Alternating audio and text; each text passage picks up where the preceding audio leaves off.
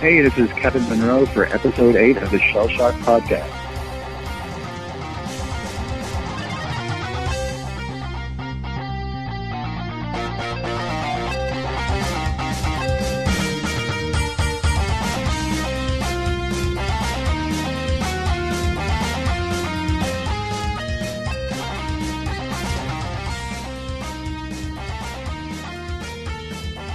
Welcome to Shell Shocked, a pretty freaking awesome TMNT podcast. My name's Josh, and with me we have Andrew, Colton, Karen, Jeff, and Isaac. On this episode, we have a very awesome guest, Kevin Monroe. He was the writer-director of the 2007 Ninja Turtles film titled TMNT. How you doing, Kevin? I'm doing fantastic, guys. How are you? Good. We're doing pretty awesome. Doing good. Straight chilling. All good. So before we get into everyone's turtle questions and everything, we were kind of wondering, last week you said something about doing some filming or whatever. What are you up to right now? Right now, actually, I'm spending quite a bit of time up in Vancouver. There's actually an announcement. When was it? It was on Tuesday. They released this trailer for Sly Cooper, an adaptation of the Sly Cooper PlayStation game. And I signed on to write and direct that with this company Blockade and Rainmaker up here in Vancouver. And so I'm just kind of finishing up the script on that now, and we've just been sort of working on that test trailer. And then I'm also directing on the Red Shark Link movie for them too. So it's kind of a twofer up here, and we're just doing a ton of work. So having fun. That's fantastic. Yeah, actually, my girlfriend's playing a Sly Cooper game in the other room, like right now. So that's so funny. It's just a fun dynamic. I just like, and the mechanic of it, and whenever they just nail it, it's just like there's something really pleasing about the whole thing. Oh wow! No, yeah, it's always been pretty cool looking. I like watching her play it. So yeah. Anyway, if you don't mind, we're gonna jump into some turtle questions regarding the 2007 film. Andrew, if you'd like to go first. Certainly. All right, it's a big pleasure to finally talk to you, Kevin. And you too, sir. Thank you. We've exchanged a few messages over the years, and I think, I'm pretty sure we even crossed paths at San Diego one time. I was like, is that? It is. And then you were gone. But to my question, it's no mystery there's a lot of obstacles in the way of making a Turtles movie. Like, you've got the studio wanting things a certain way, you got Playmates chiming in, and then there's the whole thing about being contractually obligated to stay within a PG rating, which has always been a little confusing to me, because it's like, what, with a movie about ninja teenagers, it can't be okay for teens, but whatever. Which brings us to my first question. If you had been given carte blanche to make your TMNT movie with no interference whatsoever, nobody telling you have to do this, or put in this, or stay within this, balls to the walls, no one stopping you, what would that movie have been like? It's funny because the TMNT is a really funny situation too, because there's so many factors. You're absolutely right on top of all those factors. You also had the factor of studios, and then Harvey got involved, and Warner Brothers to a lesser extent in the development of it, but it was definitely turned into a Harvey production at the end.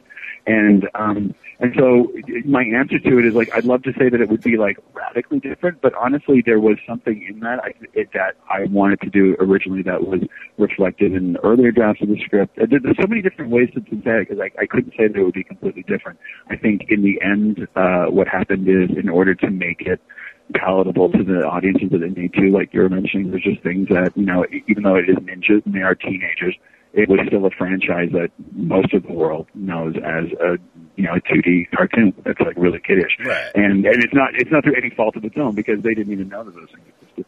So the funny part is that then when you get people who are going to be sinking in I think both of them went for half the budget, so they were $12+ million each, and they want to hedge their bets. And so what happens is they bring in, sort of the quote-unquote expertise to put more humor into it. And they always use these buzzwords, and we have to key things up. But there's even, so it's anywhere from big things to in terms of the intensity of the action and the intensity of the characters, to small things everybody thought, for instance, regardless of what anyone's, opinion was, of sort of the meta story of that, with the backstory and all the Aztecs, because again, Pete was a huge Aztec fan, and we were really playing into that, and that was it was really fun in its infancy of that. But then what happens is then you get a really nice sort of sophisticated plot, and then you have a bunch of people who want to spoon feed it to a younger, well, I don't say younger, to a broader demographic, right? And so then all of a sudden you have what we had as a really great, for instance, like mid-act 2 reveal of who our bad guy was, with like really nicely, cleverly planned dialogue along the way, so it wasn't transplanted, to, hey, let's just give the backstory all up in the front, which is, you know, whatever. It's one way to go, because I can't say it's a bad idea, because you look at movies like The Mummy and every other movie, especially like for the last 10 years before that movie, all started their movies like that. So it's like, it's funny. So it's across the board. So even things like the Leo Raff fight, the initial draft of it had like, you know, like Raff's eye coming within like, honestly, it might have been like a half centimeter. I'm doing academic canon, I'll say centimeter, but it was a quarter inch of his eyeball. And then MPA, for instance, got to a point where we moved it back 6 inches, and then we put the side down, and they were like, we don't even want to see the side, and then we can push it back. And then, you know, even like, you know, where you look at like Leo chasing Raph, again, if there's one section of the film that's probably the closest and that really hadn't changed since our storyboard, it was probably like the core of what the Leo Raph fight was. There was some hints of dialogue that kind of got like thrown in like as time went on, but like the intensity of it and the idea that there was a whole movie that was set up to pay off with this confrontation. The idea of like, how do you show that passion and how do you show that intensity, but through brotherhood, right? And so that was sort of the big crux moment of that. So it was little things like that, even when Leo was chasing him, and we had throwing stars, and it was so great, and they're always like really awesome, like silhouettes that they would land, and like, you know, like a silhouette would land in the rain, and the lightning would strike, and it was all, and then they were like, no, you can't have throwing stars. And so you're like, well, what can you throw? And they're like, well, it's as long as it's something that kids can't replicate at home, which apparently I guess every kid has like shurikens, like hanging out, like, and they just go to the backyard and find one and throw it at their sisters. Run, Billy. Exactly, and then all of a sudden you get a bunch of, you know, like railway-looking ties, because they're kind of pseudo-fake. So you try to do your best, and you tie on a really cool, like, you know, sort of try to do something like ornamental. But really, at the end of the day, you've already sort of taken your job. So it's a really interesting thing. So, you know, it's sure I got it. This is the longest answer ever, but it's just, there's a lot of factors in it, you know, and so I think the intention of what the movie was wouldn't be much different. It was still, to me, always about all of the doodads aside, as far as like the intensity and the violence, the action, and the you know, the language. That's still sort of window dressing to me, because the core of what I thought that I wanted to bring to that was like I wanted to make a story of brothers, and basically then have at the middle of this like fantastic thing about mutated turtles and teenagers and you know, ninjas and all this other stuff. It's all basically about brothers, and that to me was like the only reason I wanted to do it. And it's just everything else ends up sort of paying for it along the way, you know. And so it's interesting that you have to sort of balance all these things, you know. Yeah. I've always lauded the family aspect of the film. It's very strong, and it really brings it to life. Yeah. Do you think we'll ever? Oh, go ahead. I'm sorry. Go ahead. No, I was just going to say, and then, you know, even the family aspect, that you look at the family aspect, and I think there's something interesting if you can make something. Now, looking back, if I wanted to really like sort of post-mortem, a few years later, the idea of the family aspect's strong, but it has to be offset by something that sort of cleverly hides a little bit more, sort of makes it a bit more of a theme rather than something that's thrown in your face. Because usually, especially in the world of CG, everybody wants to make it sort of as broad as possible. So whenever you have a movie that somebody wants to make broad, that you're saying, oh, it's about family, then all of a sudden it turns into like Meet the Robinsons or something, right? And so then it becomes something that's a little more like overt with like, hey, it's fun to be a family and blah, blah, blah, which is, again, all great stuff. But whenever you're talking about the tone of what a Ninja Turtles thing is, and that's whenever you potentially have two conflicting things, you know, and not everyone's on the same page and stay 1%. Right. Yeah. All right. Next question I probably have is, where would you have been keen on going in a sequel? I know Shredder was going to appear. It was pretty heavily foreshadowed, and there was also like a teaser poster that was apparently sent to Laird by Imagi with Michelangelo, like dealing with his brothers demutating into regular turtles, and you know, Shredder in the background.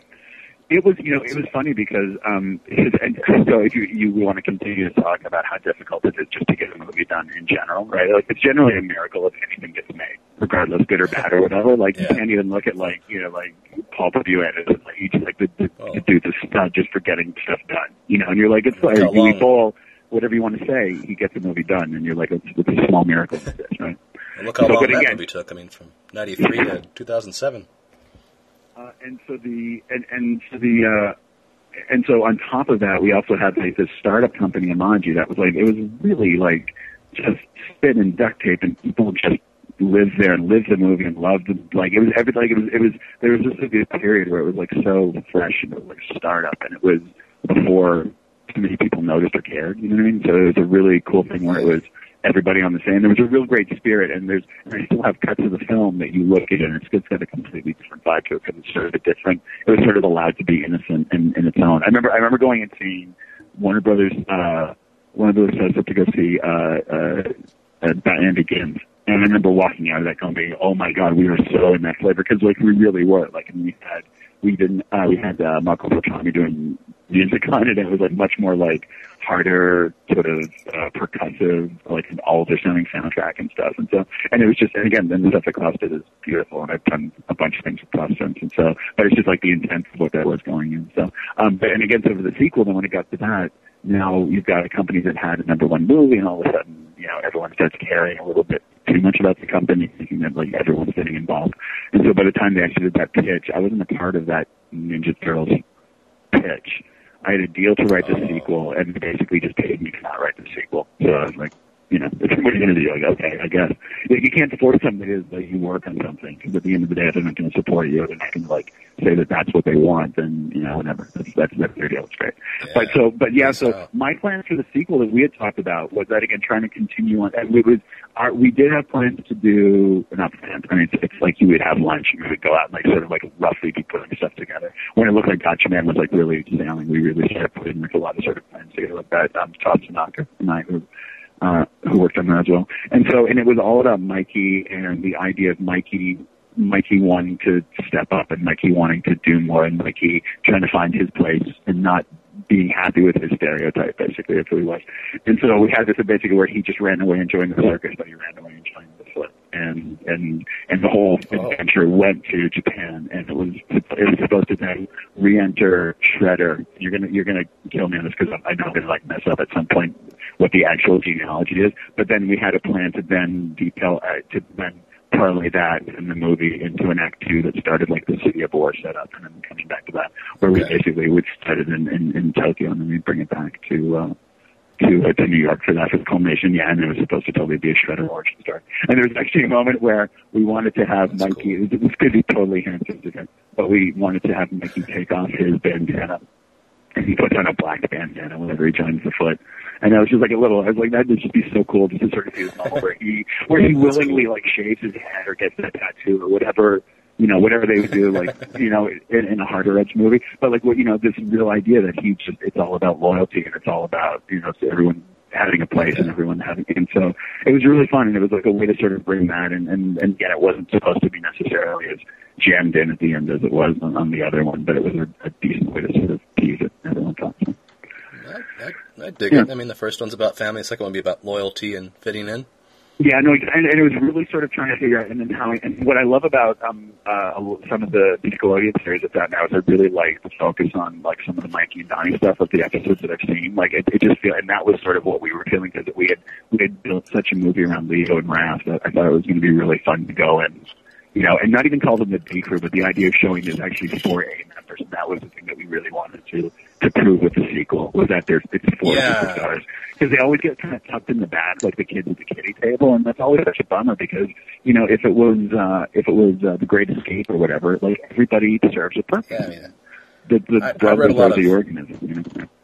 I read a lot of bitching and whining about the fourth movie about, it's so Leo and Raph-centric and stuff. But it's like, well, that's, you know, the other brothers have their moments to shine. But, I mean, it's not so bad that's finally coming to a crux. I mean, I never had a problem. Exactly. Well, and that's the thing, like, treat it with that's what sequels reality. Yeah, no, yeah, exactly. Yeah. And as long as it comes from character, then it always seems true to their world. It just feels like that's the peak into their world that we're getting. Yeah. All right. Last question for me, then we'll move on to the others. Gotta ask, a lot has been leaked, I mean, literally in the last couple of days here. All the hoopla going on about the Michael Bay produced movie, I guess the 5th Turtles movie, which is going to be a reboot. Broadly speaking, what are your thoughts and concerns on it, from what is known? God, it's so funny. What do I think about it? I'm excited to see it. I really do want to see it. There's still something that even at... It's just, you know, I think what it is because I know Galen was attached to it I know he's still involved in it. But Galen, who was the producer on Yeah. On the 2000, Ian McKellen. So and I know he was involved with Scott on it, and then eventually Platinum Dunes really took sort of the lead on it. It sounded like, and so it was weird because like for the first bit, I didn't want to know anything about it. Like it's sort of this like I just don't even want to know about the new one. But what was really cool about it is having kids now who are now. It's funny because my two oldest at the time who were going through it, they were like okay Ninja Turtle fans, but then now that the younger ones are coming up and they're like 5 or so, that they look at the new series and that's all they want to watch. It's all they want to watch. It's all they want to play. And so what's funny is they couldn't give a crap about my Ninja Turtles, but they really love the Nickelodeon one, right? Which is like, how do you hate that? And so in the same way to extend that same thing, I'm not going to say my daughter freaking loves it. But no, exactly, right? And there's something to it. Yeah. And so I think to that same end, the strength of that property is that it can be envisioned by so many people. And I think you can say like this one's good, that one's better, you can rank them, or at the same time there's something to it. And I'm not to say that that's a free pass for everybody to come by and do their crappy version of it, but at the same time it just feels like I think it speaks to the strength of that story. And so to that end, if they stay true to it, and I think that's cool. And so, and then looking at the images, I mean, they look cool. I know they're going to be great. I know they're going to look aggro to me. I just would want to make sure that they stay on character. And that would be the one thing, is that if it does feel that if they don't stay true to the character stuff, that would be the one disappointing to me, is that it's just really getting like a nice sense of who these guys are and layered and not necessarily like, because I know the worry is that they'll turn into like supporting Transformer characters, which are like really broadly stroked, like sort of Phantom Menace level of, slash like racism slash whatever you want to fill in the blank to like sort of describe perhaps it, right? Overshadowed by the human characters would be a no, exactly concern. Right. Yeah, no, totally. Let's just get to Megan Fox because she'll look really hot, and so. And so, but at the same time, looking even at those 4 core designs, I think over the last, whatever, how many days ago it was, the one good thing is that they were doing the same thing we were doing, which is like, you go and even do them in the clothing series, which is, you do the broader eyes for Mikey, so they're a little more doe-like and childlike, and then Raph's are more focus in the center, so they're more predator eyes. Donnie had a bit higher of a forehead because he's obviously more surreal, like little things like that, So I love those little design cues, and looking at it, even though I don't know if I would put pants on the turtles, but you look at them and you go, they're still trying to speak the character, at least in the way that they're doing the character, or at least in the way they're doing the visual. So I'm interested. I think it'll be fun to see. Right? What about the fact that this is the first movie without any involvement from Peter? Or, well, I guess Kevin's involved in a side. Yeah, exactly. And who knows how much play those guys have? Yeah, and what's really funny is like, and what's cool is you look at like the 4Kids series. I mean, and that just feels like that's like, if like Peter Laird burped, that's what would come out, right? It's like it's so true to, and it's so Petery. You know what I mean? Like it's like how it's detailed and carrying the arcs over the episodes, and he's really into that like long form and spinning that whole story and all the details and stuff. And then this is interesting because it doesn't feel like this comes from sort of either one of those points. And so, and I know we were trying to do like our own kind of like tribute to the spirit of it, without also kind of putting a spin on it, pastel, whatever, but like that was at least the intention. But this looks like it's just going for broke and just trying to, it's like, hey, moving forward, these are what we call Ninja Turtles. And it seems like it'll be improbable, but at the same time, I totally would have expected that from Transformers if we look back and said, oh, Transformers flopped way back when. Like, of course they did. They're straight too far, or whatever it is, but they didn't. They reimagined it. And so as a fan, it's cool that many people are going to be into it, but I don't know. We'll see. All right, Kevin, that's all from me. Thanks, man. I'll pass the mic. Can I jump in here, guys? Then? Yeah, definitely. Cool. No, Kevin, this is Isaac from Canada. So welcome to Canada for. Thank you. Being up here. Yeah, no. Dude, it's cold up here. Yeah, no, it's freezing. It's been a crazy winter. I even hear it's cold down south too this year. No, it is. I mean, I think it's getting pushed down, but it's funny, because I grew up in New Brunswick for the most part, and then I went down, and I've been in California from like 95 maybe until just the past year or so. And then I turned into such a wuss. I stepped off the plane and I felt my lungs. Well, and the scary thing is that it's only Vancouver, so it's like kind of like just. Yeah, which is subtropic anyway. The world feels like. Yeah. No, I know, but it doesn't matter. I've just turned into such a puss. Like I can't handle any of that stuff. Whatever. Well, so everybody back laughed anyway. at me. And, yeah, thank you. No, it's cool, man. It's great to finally hear your voice. And no, I thought maybe I'd jump in here because I'd love to get you to share some of your stories of the early process. So it's kind of like chronological here. When because it was just the way you got in with Galen, as he told us, is just such a neat story of a happy accident. It's just so crazy. You guys met, how you met. So if you could explain all how that went down and what was it like to be all of a sudden thrust into that world very quickly.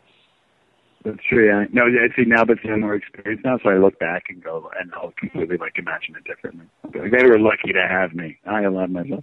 No, it was totally. It was leading up to that. I'd worked in video games and comics, and then eventually just started just trying to write my own stuff, and then that led to me doing about a year and a half or so, 2 years of pilot, at Disney and Warner Brothers, and nothing ever went, but I sort of became like a voice action guy, and if they would auction the rights to Jason and the Autobots, like an Oni press book or something, then they'd bring me in to direct a 2D animatic pilot or something for it, and if it would go or not. And so that's when I met Galen and the guys at Amaji, and they were doing this thing called Cattail at the time, which I know everyone knows about.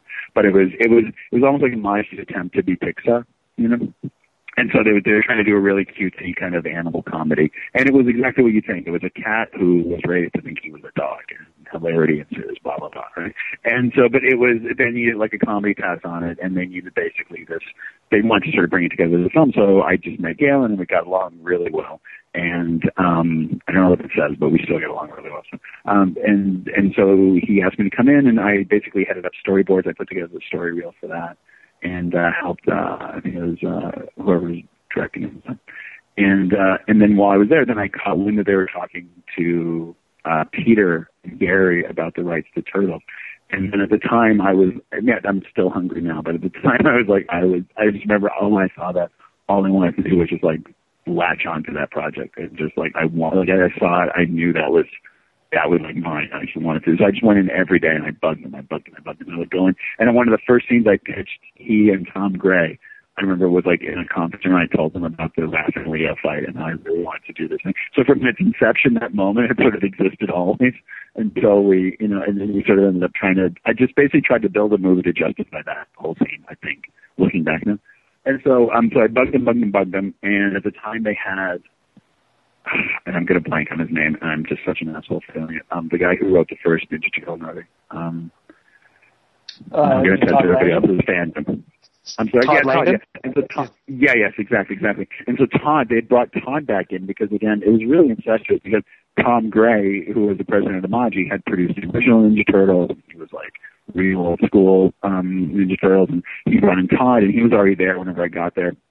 And so I started working with him sort of in a director capacity, just sort of talking about things, and I should text him. So I basically bugged Tom and Galen enough that they said, okay, fine, we're going up to see Peter.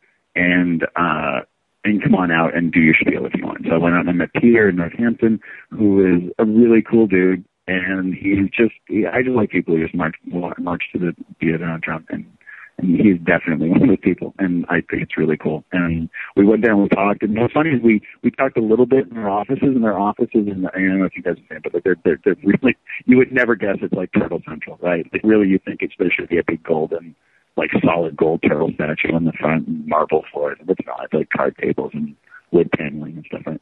Very simple. And it's like Peter. It's I just have what I need, and I spend my attention on what I need. Right? So I go there and we talked a little bit about business, and then basically Peter's you want to go for a walk? And we just basically walked for hours and just talked about life and everything else, and talked a little bit about the movie, but then just talked about our attitudes about stuff, and then went back and I brought my issue 1 that I had that I didn't get in '84, but I would have gotten maybe around late '80s. And I wish I could peg it, but then in '88, '89, I got it in a used bin, and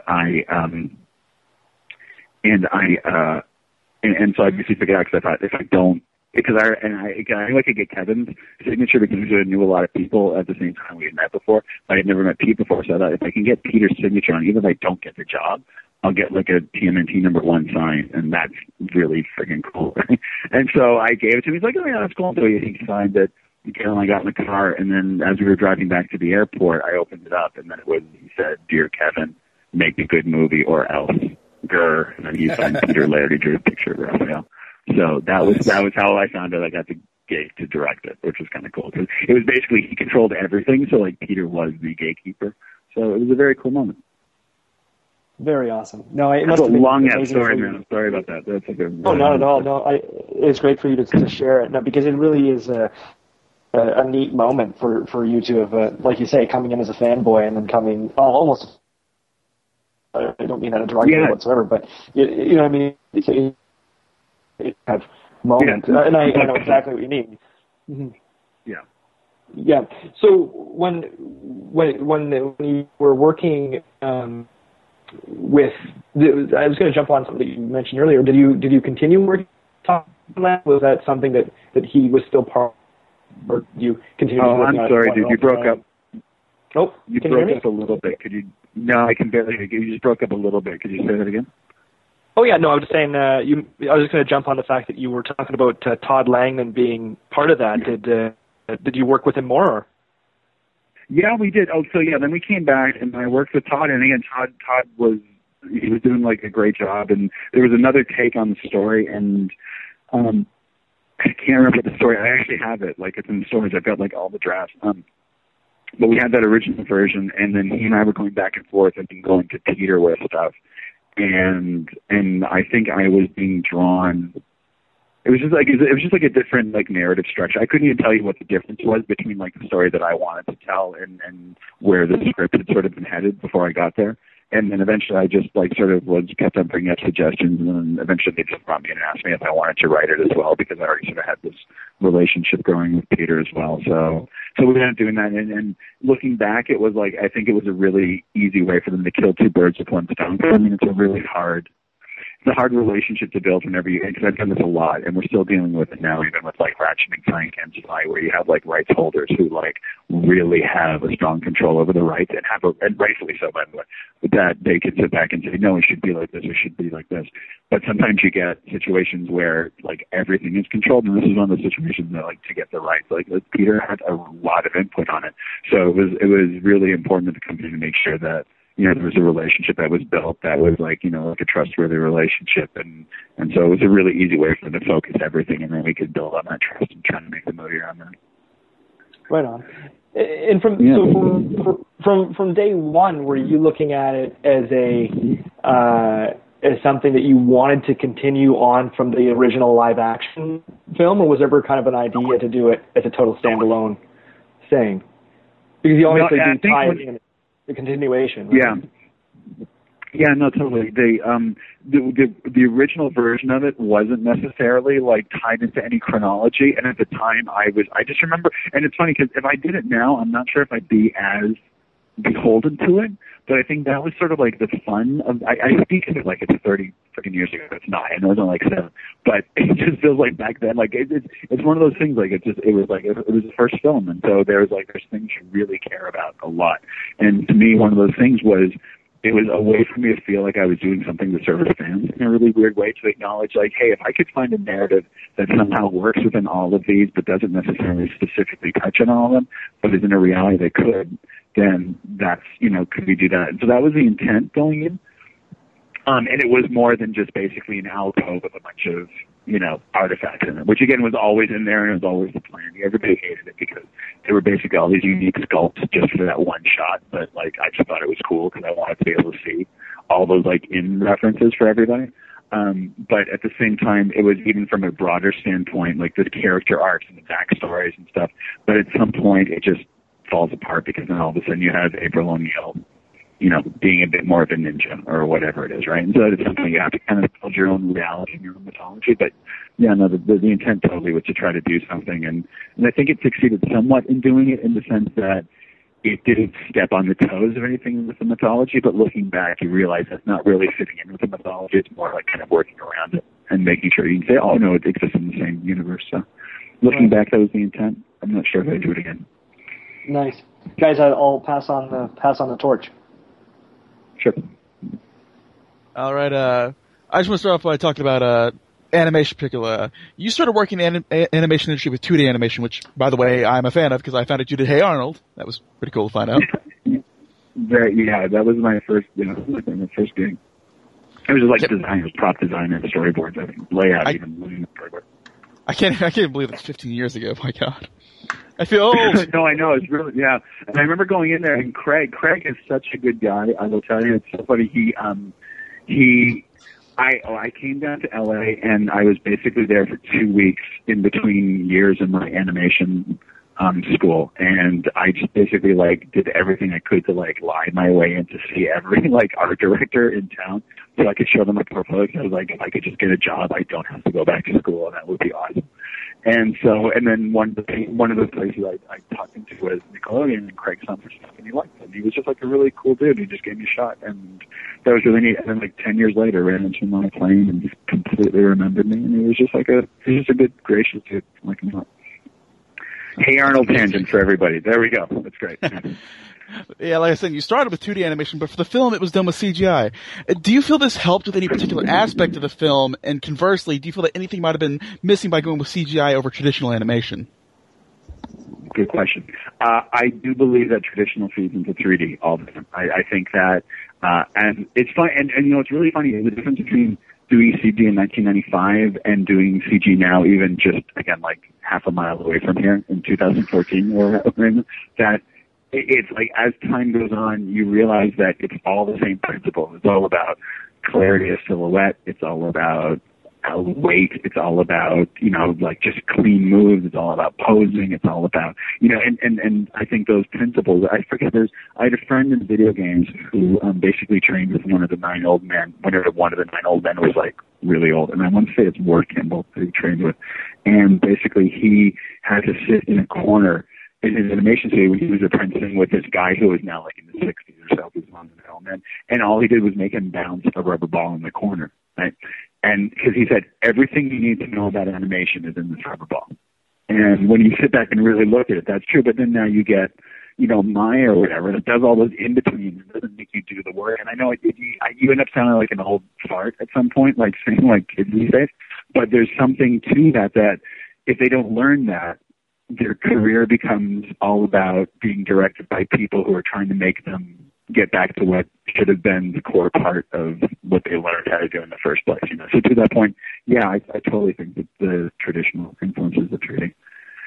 And then, and to whether or not it'd be better in traditional, I think at the time, either would work for me personally. Knowing the marketplace, I don't, and we're even dealing with this with Flyco, where some people are upset that, that it's not the 2D render like the game, but, and that's a valid point, but at the same time, even regardless of how we do it, the reality that there's a business, and it's not even my decision, but I know the people that are putting $20, $30+ million into these things, that they have to know that they're going to recoup their investment. And to them, they know that any kid under 10 is going to be a hard sell on something currently that is 3D. And it's not right, and it shouldn't be that way, and I don't agree with it.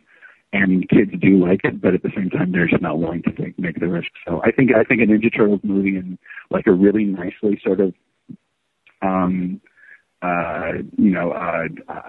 got the guys to do Bebop or whatever, doing a style like that, or a Madhouse Ninja Turtles movie would be insane. That would be so great. So, and I think people, and again, the Nickelodeon thing, it can totally live in any medium, I think. So. I understand what you're saying. I agree on that. I've always been a fan of traditional animation myself. Yep.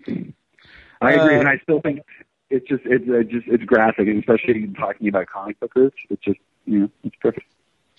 Although I'm not opposed to CGI either, because I watched a Reboot back in the day, the first CG TV series ever. So, things can always look worse.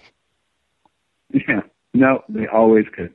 And it just comes down to whatever. All you want is you just don't want something to look cheap. And cheap doesn't mean that it has to have a bunch of money in it. It's just whenever people just crap stuff out like that, and that's what falls apart. It's not all CG is bad for CG. It's just the people who just don't know what they're doing, or they just present it in a horrible way that you're oh, dude, you're just ruining it for everybody else. Now everybody thinks it has to look like that, and that kind of thing. You really need your own style. No, exactly, right. And that's sort of the thing that, as a tangent to the Ratchet and the Sly stuff that we're doing, is that stuff's being done at such a price point that, like, especially feature animation, like, you can't put a stamp or a style on CG animation because there's so much money involved in these things, and it's such an arduous process that, like, you can't put a style. It's almost impossible. That's why, like, everything comes out, and the nut job is great. I get that everyone's gonna laugh and it's all cool, but the nut job's just like any other movie. There's nothing that you look at, you're like, oh my god, that's so that movie, right? And whereas, like, live action, there's like a million movies like that. You just go like, that looks different than that, and Inception looks different than this small budget thing over here, and that medium budget thing looks different than this horror flick over here. And for some reason, just because it's CG or it's animated, they all have to have that same sort of like boring, lit by light at noon crap CG look, right? And it's ridiculous. So that's the thing that attracted me to the Flying Ratchet thing, is that it's a small enough production that you can actually have a voice in that world, and you can actually do a style, and that's sort of the thing that, you know, I get turned on by, just at least in an animation standpoint. You know? For my next question, that was a really opinionated rant. That was great. I appreciated it. From conception to finished product, there's often scenes that are pulled or shortened for one reason or another, be it time, money, or just change to the script. Were there any scenes early on that had to be shortened or pulled that you would have liked to have kept in? Absolutely. Let's see. Well, I mean, most of them were on. It's funny because even after Harvey came on, like, we were cutting like rendered scenes, like, which is like that's the most expensive cutting room floor ever. When you're in CG, like, if you're cutting stuff that's lit, like, you're cutting big money at that point. But I remember there was a training sequence that I thought was really fun because it really set up whenever Leo came back. They went out for training, and it was a nice sort of, there's the scene where he comes back in the middle of the night and everybody's there and he has this conversation with his dad, and that's the way it was basically re-edited. But the idea was that he did that, and then that led into a sequence right afterward where they were basically out and doing their training, and it was before the whole, like, Bigfoot fight in the I-beam building. And it wasn't just that it was like a fun running on rooftop sequence, because I wanted to do something as well, and that's the reason why we did the teaser trailer. Because the teaser trailer, the first theatrical one, was actually a remake of the sales trailer that we did like a year and a half earlier. Andrew probably knows that, but I've seen that early version of it.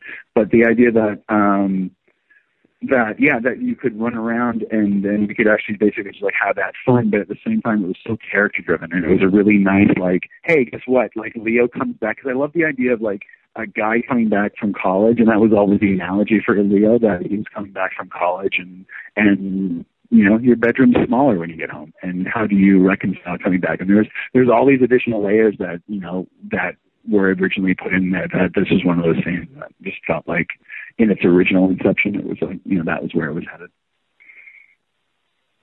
So that was my missed. All right, this one's for a friend, Andrew, but if you didn't want to take all the questions, but I do agree with this one. What universe does your TMNT movie fit into? I mean, Peter Laird said it exists in its own, but you on a record interview saying it existed in a loose continuity with the first two films, yet we see Walker's hat from the third film and the end of the trophy room too. What's the final word on that? Final word was that it was intended to try to fit in with the first two. The third one's like a really hard one to fit in, and that helmet that went in from the third was an add-in, but like, admittedly, I mean, like, there's not more to that than what that is. I think in terms of like, how does this fit into, you know, part three, which is, I mean, it's a pretty not obscure. It's an off the beaten path one. If we have a movie that's just set in like New York, I don't know how you tie in the third one. But or just at least like for the purposes of the fourth one, right? And then maybe that was sort of one of the challenges of it. But to me, it was always, I was trying to get something that didn't betray the origin story that we know from the first movie. That to me was like the whole thing. And even like, I thought that April would go away and become stronger, and she would get interested in martial arts because of this. And there was more supporting that originally, which was interesting, about just how she'd gone on and changed, and the idea. And what was really funny is, you look at like the Casey and April relationship, speaking back to your other point about like things that you missed. There was the whole Casey and April relationship, which was just, I thought, I was just so interested in their non-ability to speak and their crossroads in their relationship, and this idea that it's sort of like embracing the nature of who you are, and Casey knowing that he has to do this, and there was so much more, and she hated that he did it. And we had this speech that Casey gave to Raph on top of the rooftop, And it's actually still haven't animated, and I saw it like about a year ago. We dug it up, where he just talks about how I wish I could stop doing this, and I know that what I am and what I do doesn't make April happy, and I love April, but regardless, I have to be who I am, and I don't know how to do that. And the thing is, and he was saying this to Raph, right? And he was like, and the thing is like, I know she knows, and she knows that I know that she knows. And it was like, it was this great sort of like working class speech that the original like Casey, like the actor that we had in there, it was just a great heartfelt speech about how he was just trying really hard just to make amends. And the whole thing is that then tied together with Raph, and Raph finding his, grander scheme of what he wanted out of his adventure and out of his life, and this whole, because really like the Night Watches, the Night Watches, the Watcher is just like it was a metaphor for like just finding who you are and what you're supposed to be. That sounds so pompous. It's a metaphor too, but it's kind of true. Just the idea of, and the whole point of that was like paralleling those two guys, and so it was just something that I just really missed.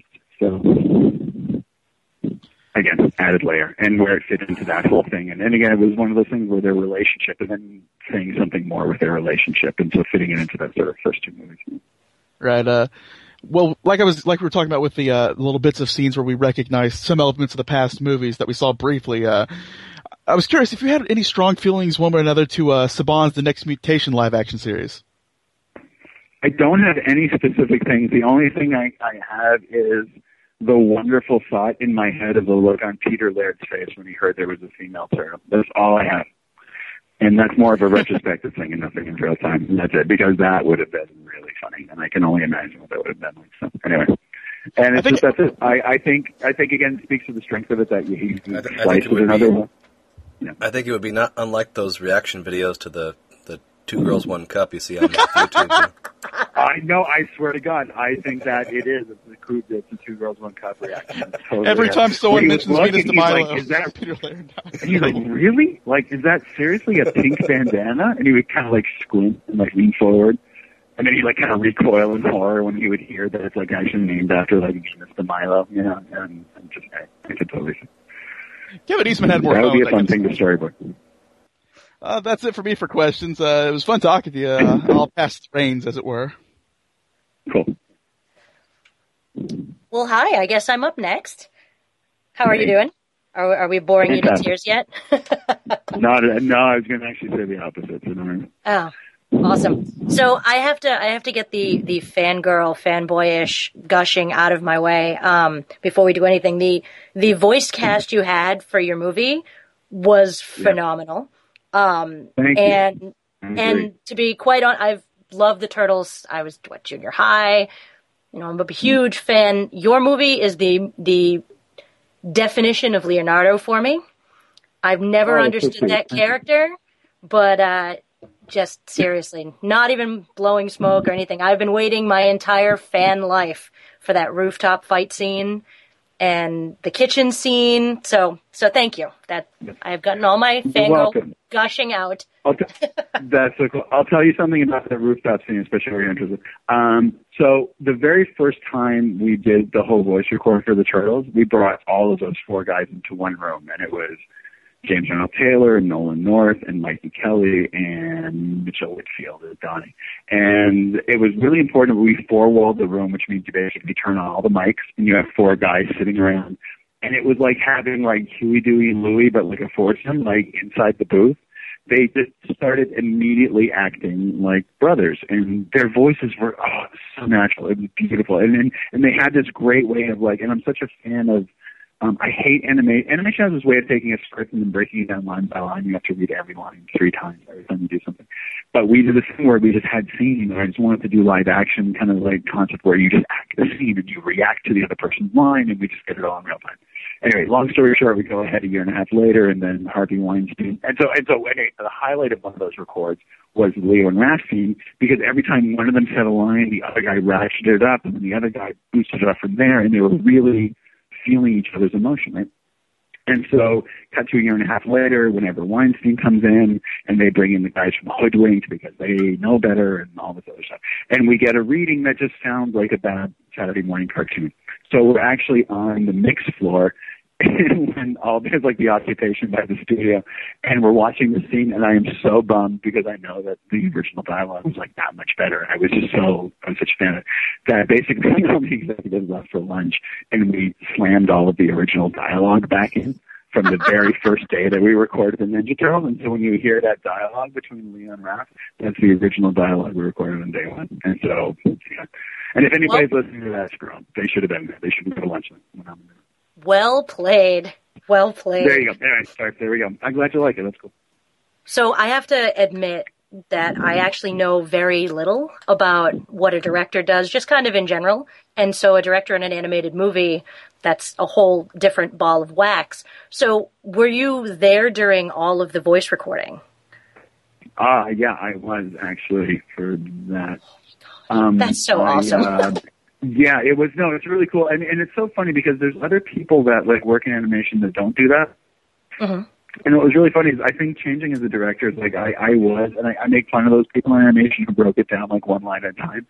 And I do it, but I should also admit that I was one of those people. And I would say Turtles was the one time that I started realizing that things were better whenever you don't do lines in isolation. That it's almost like people. Like you really suck when you're by yourself, but you're really interesting when you're with somebody else. And so it's the same thing with acting, you know. And so, especially in animation, people just forget that because everything gets so sterilized and brought down to like single lines and everything. And so, yeah, and so at the same time, that was around the time I started learning. And then after that, I went and did like a live action flick. And then after that, I went up and worked at Lucasfilm, where we were really into, and that was probably the first time I was really embracing just like getting into a booth and acting against actors and would act with like, you know, like whoever was in the booth kind of thing. So that to me is like the most fun part of the whole thing. It's just like, in terms of just like recording the voices and just, I mean, that's the seed of your performance, you know, so acting.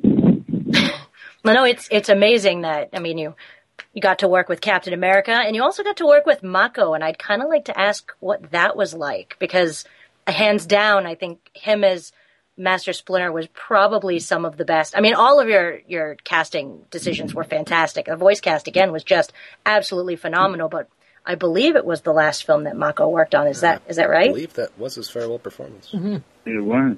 Yeah. No, he was awesome. He was, it was funny. He was, he was our top choice, like from day one. Somebody had thrown up Pat Morita at one point. And I think somebody had reached out and he just refused to talk to anybody, but it was at the same time we were reaching out to Mako. And I didn't know if we would get him, and I didn't know if people would sign off on him. But like, to me, I mean, it was, God, it's Conan the Destroyer. Like, it just, all of those movies are just like, he's so good.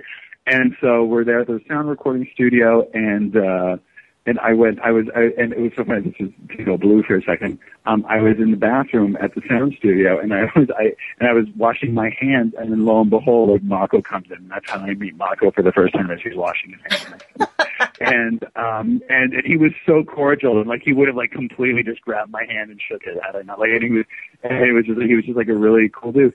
And what was really funny is normally like voice acting, you go for, you know, like 4 hours maybe, and people get like really super shredded. And eventually your voice just can't take it. Because even though you do 4 hours on a live action set, you're maybe acting for like 45 minutes maybe the whole thing. And when it comes to voice acting, like you're going for the full 4 hours. And so, and you know, that's why like unions are like, it's a 4-hour shift and then you come back the next day, especially for voice acting. And but Mako, we did like 6 or 7. And all he needed was just basically just to stop and take like a cigarette break every like 45 minutes or so. And he would go and do that. And so then what was crazy is that whenever we found out that he had passed away, we didn't even know that he was sick. But it turns out whenever he actually came and did his voice records that he was like undergoing treatment, and he was sick at that time. And that dude just plowed through it. And so you're like, I mean, that's fantastic. And he just, and his voice is so good. And his voice is so paternal, I thought, and it just didn't sound like it was like some white dude trying to sound like he was Asian, and it just sounded, there was something about that voice that I just really gravitated to. And there's a scene where he walks in and he's like humming to himself, I think as well. I think it might be going into where he tells a line about like how I don't want to go watch my stories or something.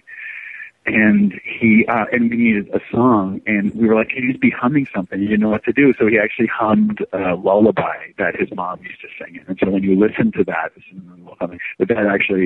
thing that he's humming to himself is a Japanese lullaby that his mom used to sing to him when he was a kid. So there you go, big Mako fan. That is the most amazing segue, because I was just about to ask you that. I had heard elsewhere that was just something that he had kind of extemporaneously began singing, and so I was going to ask for confirmation. And my last question, I'm not even kidding, was, there's the storied tradition in animation of putting, your friends in, or putting something hidden in the background, or whatnot, any sort of special Easter egg like thing that when they're done listening to this, and I guarantee you anyone listening to this is going to go and pull that DVD out and watch this movie again. Is there anything that someone with keen eyes should be looking for?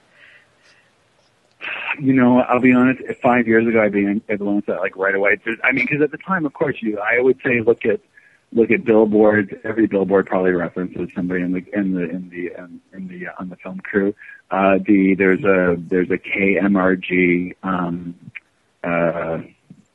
KMRG radio station call out letters for K Mirage.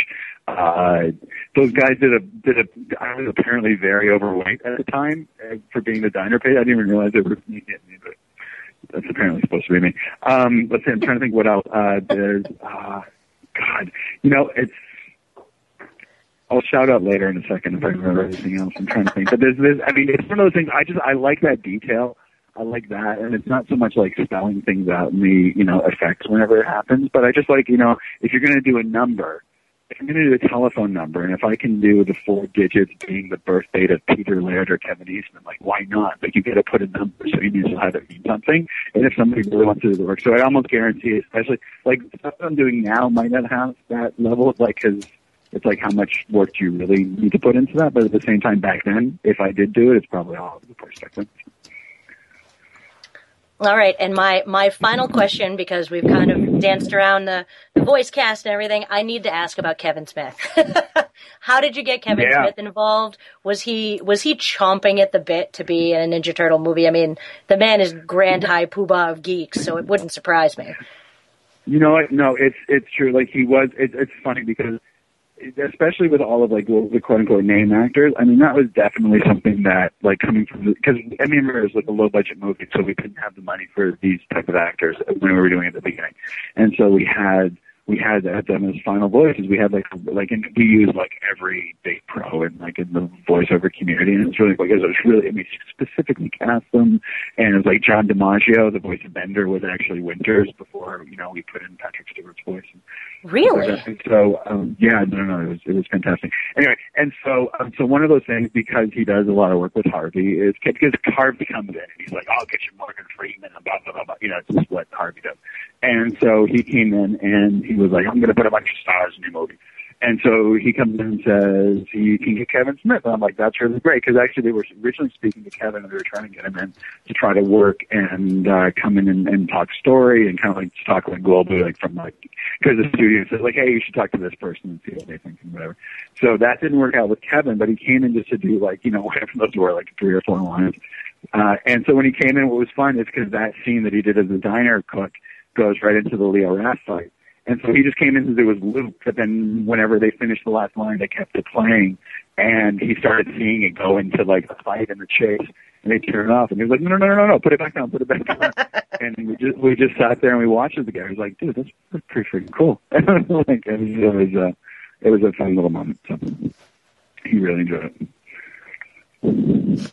Awesome. Well, I think that kind of taps me out. Again, thank you so much for coming and talking with us, and no, thank you. Yeah, fantastic. All right. Okay, well, I guess I'm up. Hi, Kevin. My name's Jeffrey.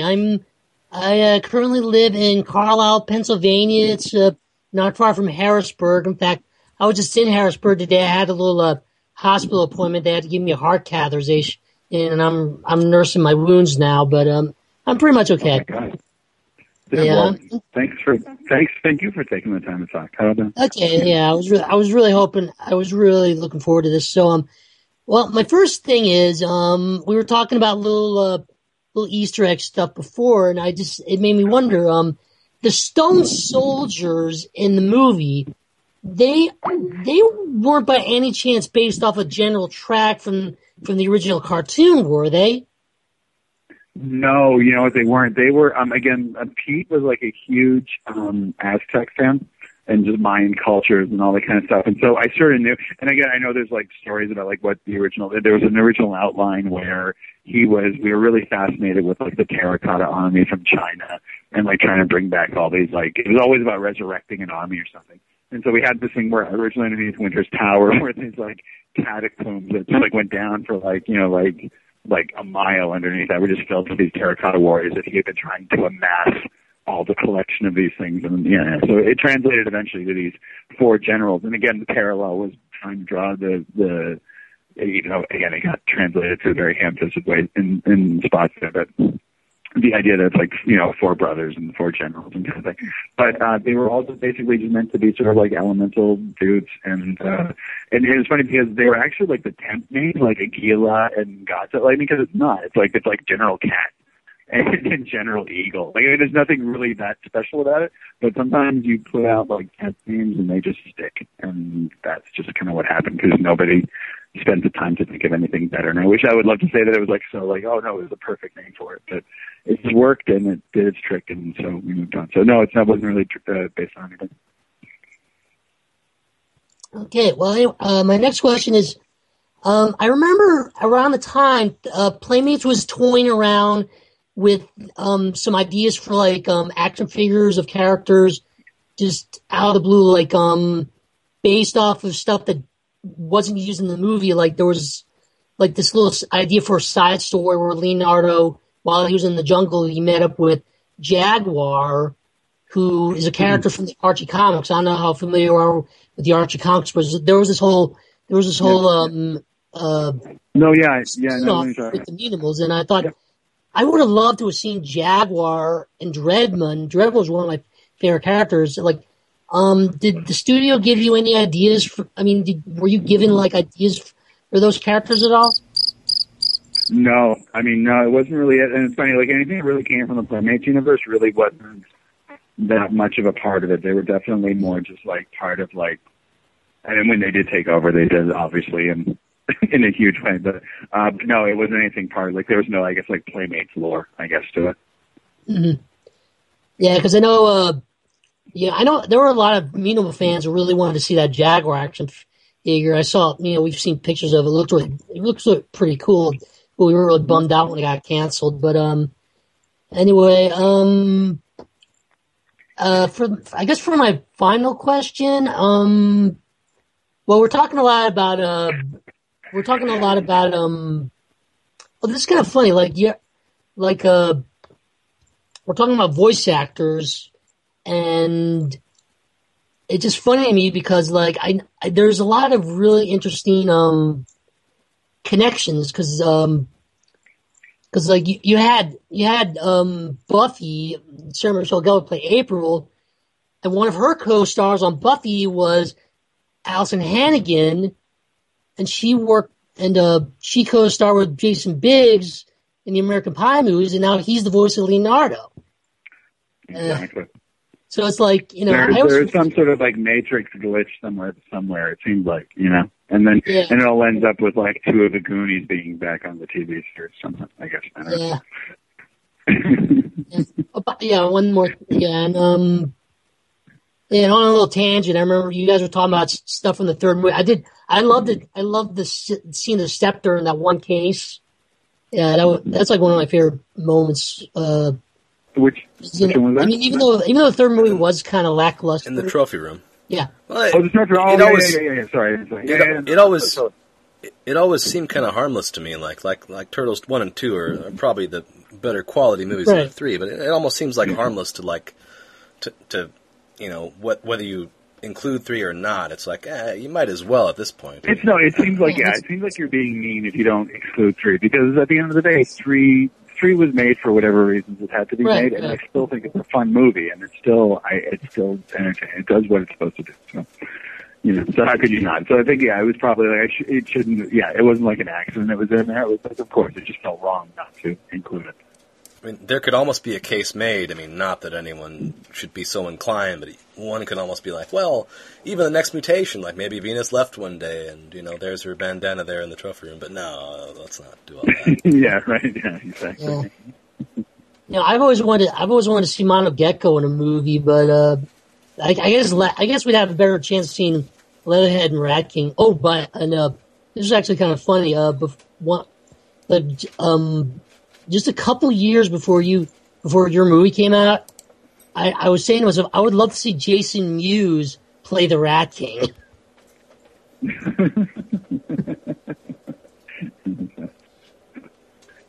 Jay's a funny dude. Yeah, all right. Well, that's enough for me. I'll pass it on to the next person. Thank you. You're welcome. All right. So yeah, it's me, Josh again, the host, I guess.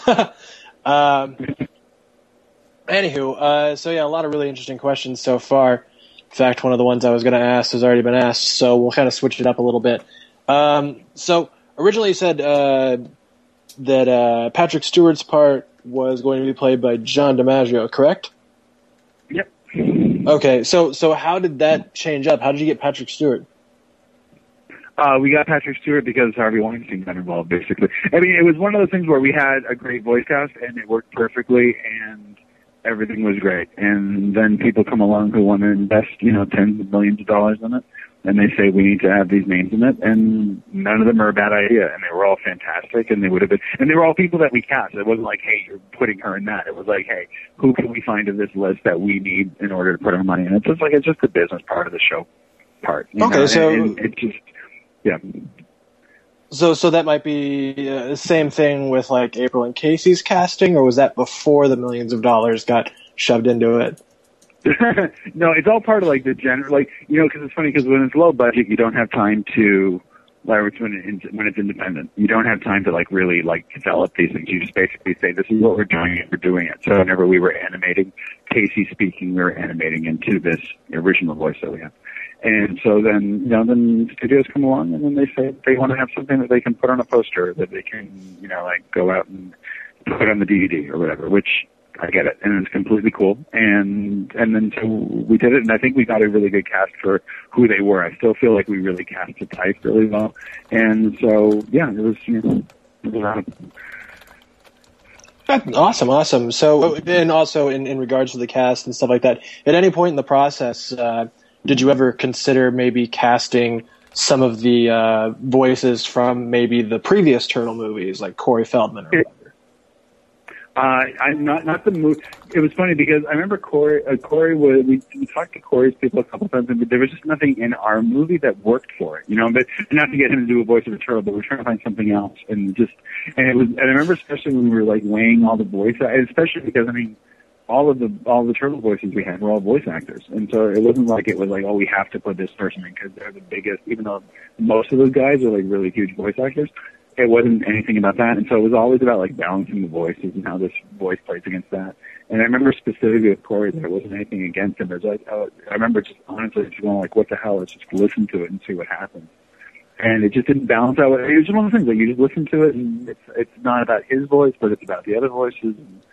So there was that, and then I remember we also we talked to Rob a little bit too, and Rob Paulson came in and did some editing as well, and he just did a great job. And again, it was like a balancing act. It was like, how do they feel, and do they, it's a whole thing. So there's always a ton of people that you talk to. Right? Okay, awesome. And then one more kind of an unrelated question. The games that came out as kind of, marketing and product and whatnot for this movie, did of various qualities and whatnot, did anybody from the studio, yourself included, like have anything to do with direct input on that game, or were the developers just given material and said go? No, the Ubisoft game. What was really funny is that we were in the middle of it. So we had McDonald's Happy Meal people coming in and talking to us. We had Ubisoft gave us a dev kit as they were wrapping up levels, and so I had a dev kit in my office, and it was just basically a standing thing that people could sit there and play when they would come in, and we would just and again, it was like the Prince of Persia engine. I think they ported over. The Prince of Persia engine they ported over for the game. So I remember it was sort of like just playing that mechanic and seeing it drop in. And so yeah, that was really fun. And especially when you look at like the video game, it's funny because my 5-year-old discovered it this past Christmas, and he just loves like whacking people with nunchucks. I don't know. It's again universal thing. And so when I was watching it, I was like really surprised like at how faithful they were to the movie. It was like really kind of crazy. And so yeah, no, that was totally like we were all about being really open with all the developers of everything that we were doing, just to make sure that we should have that unity across the board of what the problem. Cool. Did you get any experience with the Game Boy Advance version? Like that one was like kind of a favorite amongst people who were really into the arcade games. No, totally. We didn't get any into that, but I do like that part. I thought it was really fun. So, which is one of the things I didn't know how to do with. Yeah, cool. No, that was pretty much like amongst people who like grew up with like Turtles in Time and all that stuff. Like that was just and myself included. Like I liked the Prince of Persia kind of one, but like the Game Boy one, especially since it was portable, I could take it anywhere. Like that was probably the one I played the most.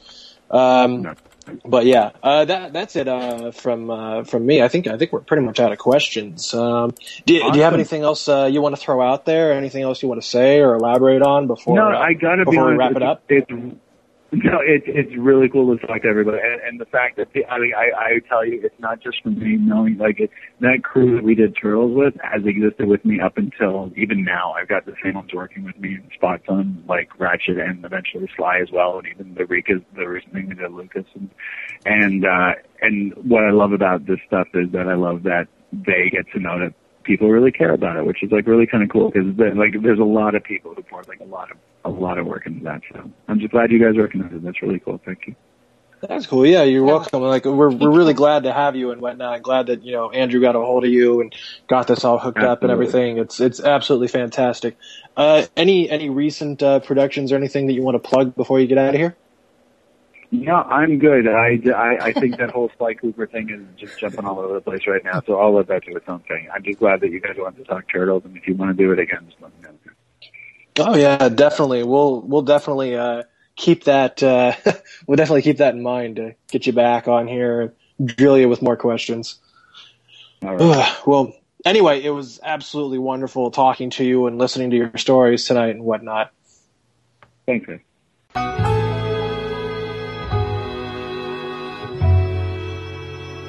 Hey, how about we throw around some random thoughts about the new movie? Let's do that.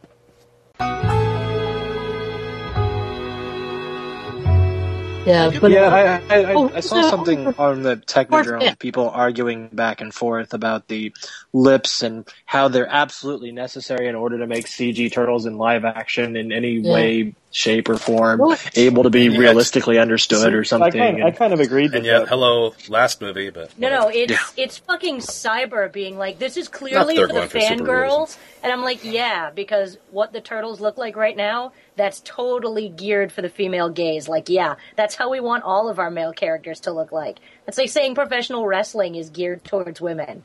Like, it's not. They wanted to put more motion capture in so that they could get the actors in their faces, and that's pretty much it. Wrestling's geared towards 12-year-old boys like me. Thank you very much. I still don't understand why that's a bad thing, though. What do you mean? I don't see it as a bad thing. Yeah, to get the actors' faces into the, and not even to say that they're recognizable in terms of like some sort of billable thing. It's like, oh yeah, look, it looks like Robert Downey Jr., so now we can pay him more. But it's like, you know what I mean? Like I don't see why it's a bad thing to put more emoting character into a face, regardless of whether it looks like. I don't think it's bad. That's not the issue. To me, that's not the issue. androids feel weird in their private places. That's the problem. Oh God, they should fucking get a life. I mean, my Jesus. jug's wiggling. Gay. No, I just think that, looking lips on a turtle is kind of weird looking, and it looks less weird on the actual poster than it did on that crappy Halloween costume. But it was and again we don't even know if this is going to probably is going to actually use the Fred Wolf origin where they do actually have human DNA. So I kind of have to say, looking at it, one of the important things to think about is this is probably mostly fan reaction. It's like the initial shock when you see it. It's like you're more surprised than really offended at first. It's just like it's gonna take people a while to settle down and get comfortable. It's very unfortunately placed in the uncanny valley is the problem. That's all. The only thing uncanny is the X-Men. It's going to be like the Kingdom of the Crystal Skull, or even like the last Turtles movie. Like everyone's like, "Oh my god, this is awesome! This is awesome! We were wrong." And then like a few months pass, and it's like, was that as good as? But you know what? That was kind of not that. You know the funny thing that sucks. That sucks. Andrew, the funny thing is that you say that. I find that with like most of the new movies that are out these days, I'm like, this is this is gonna be awesome. It's really awesome when I go watch it, and then they're like, wait a second, let's wait a few months and see how you feel. Yeah. It's all shine, no content. Yeah. But are you expecting anything more out of this? Like, though, really? I expect it to be, to be quite honest, I intend to go to this movie as fucked up as humanly possible. And if I can get through it should absolutely be. If I can it get should through be Turtles Forever. If I can get it through should be Turtles Forever the Part entire 2. movie without looking at my watch once, then I will consider the movie a success. That's all I need, is while messed up, not looking at my watch. Here's what we do, 20 Karen. seconds in. How long is this movie? I fly to Boston, go drink for drink. We go to the theater, because that's the only way I'm going to fucking see this thing. So if you want to come out, you are more than welcome to, but you know I'm going to hound you over the fact that you still owe me money. Yeah. Hey, you can always come down here if you want. I'll watch you make a drunken fool of yourself.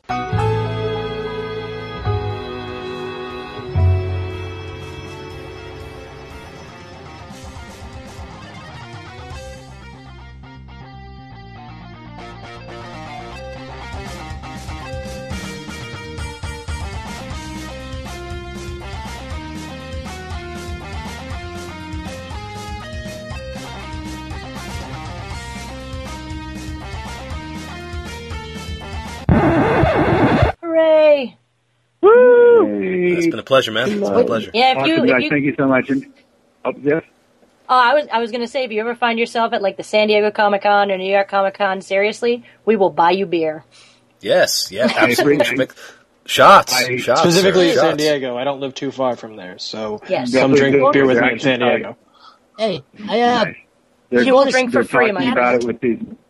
I appreciate that. They're talking about going down there for these new movies, and so if we do, you just shoot me that sign from the audience, and we will meet at like Six Flags Resort or something for a shot. Absolutely, it's like the bat signal, but it's like a martini glass. Is that what we're working with now? Just bring a bottle in the parking lot. It'll be great. Oh shit!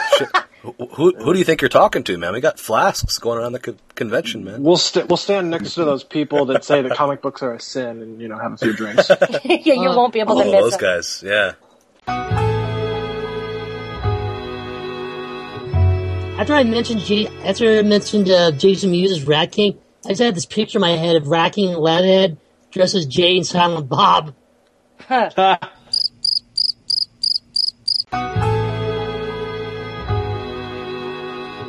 Yeah, no, my old username on the Technodrome, Gunga Snooch, that was actually based on like when Kevin Smith got a part. They said that Jason Mewes, like, they didn't have a part left for him to actually get, but he did want to get on there. I had this funny image of him dressed as his character Jay dressed as Casey Jones, and so yeah, that's where that came from. That could almost work. I could see that working. Yeah, like not like a super serious interpretation of him, but something just fun, crazy guy yelling out gibberish. Wouldn't sound too unlike him on the Nickelodeon show. No. What you need to do now is write that shit down on a piece of paper and mail it to yourself. And when Michael Bay does it, you can claim to have had the idea first. That Technodrome place is a scary place now. I can't go there anymore. It is a den of scum and villainy. It's very angry. I actually posted a couple of times recently, but generally, I don't know if... I don't think I really ever went back and looked at if anyone responded to me or not. Certainly, if you're going there to be uplifted, you will walk away unhappy and maybe you will walk away. You will walk away with a noose.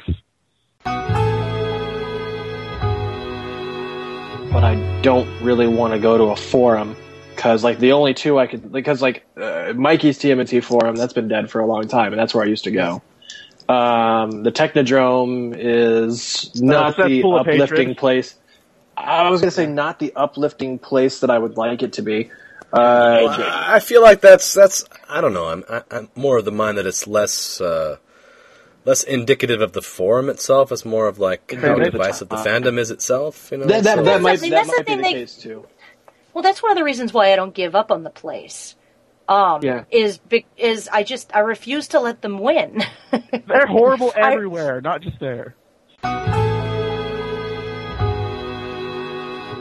Last year, I tweeted Tara Strong and Greg Cipes because I'm a big Teen Titans fan. I showed them a picture from the comics of Raven and their characters, Raven and Beast Boy kissing, and I said every time I watch Teen Titans, I want that to happen. And Tara Strong responded back with a picture of herself getting cozy with Greg Cipes.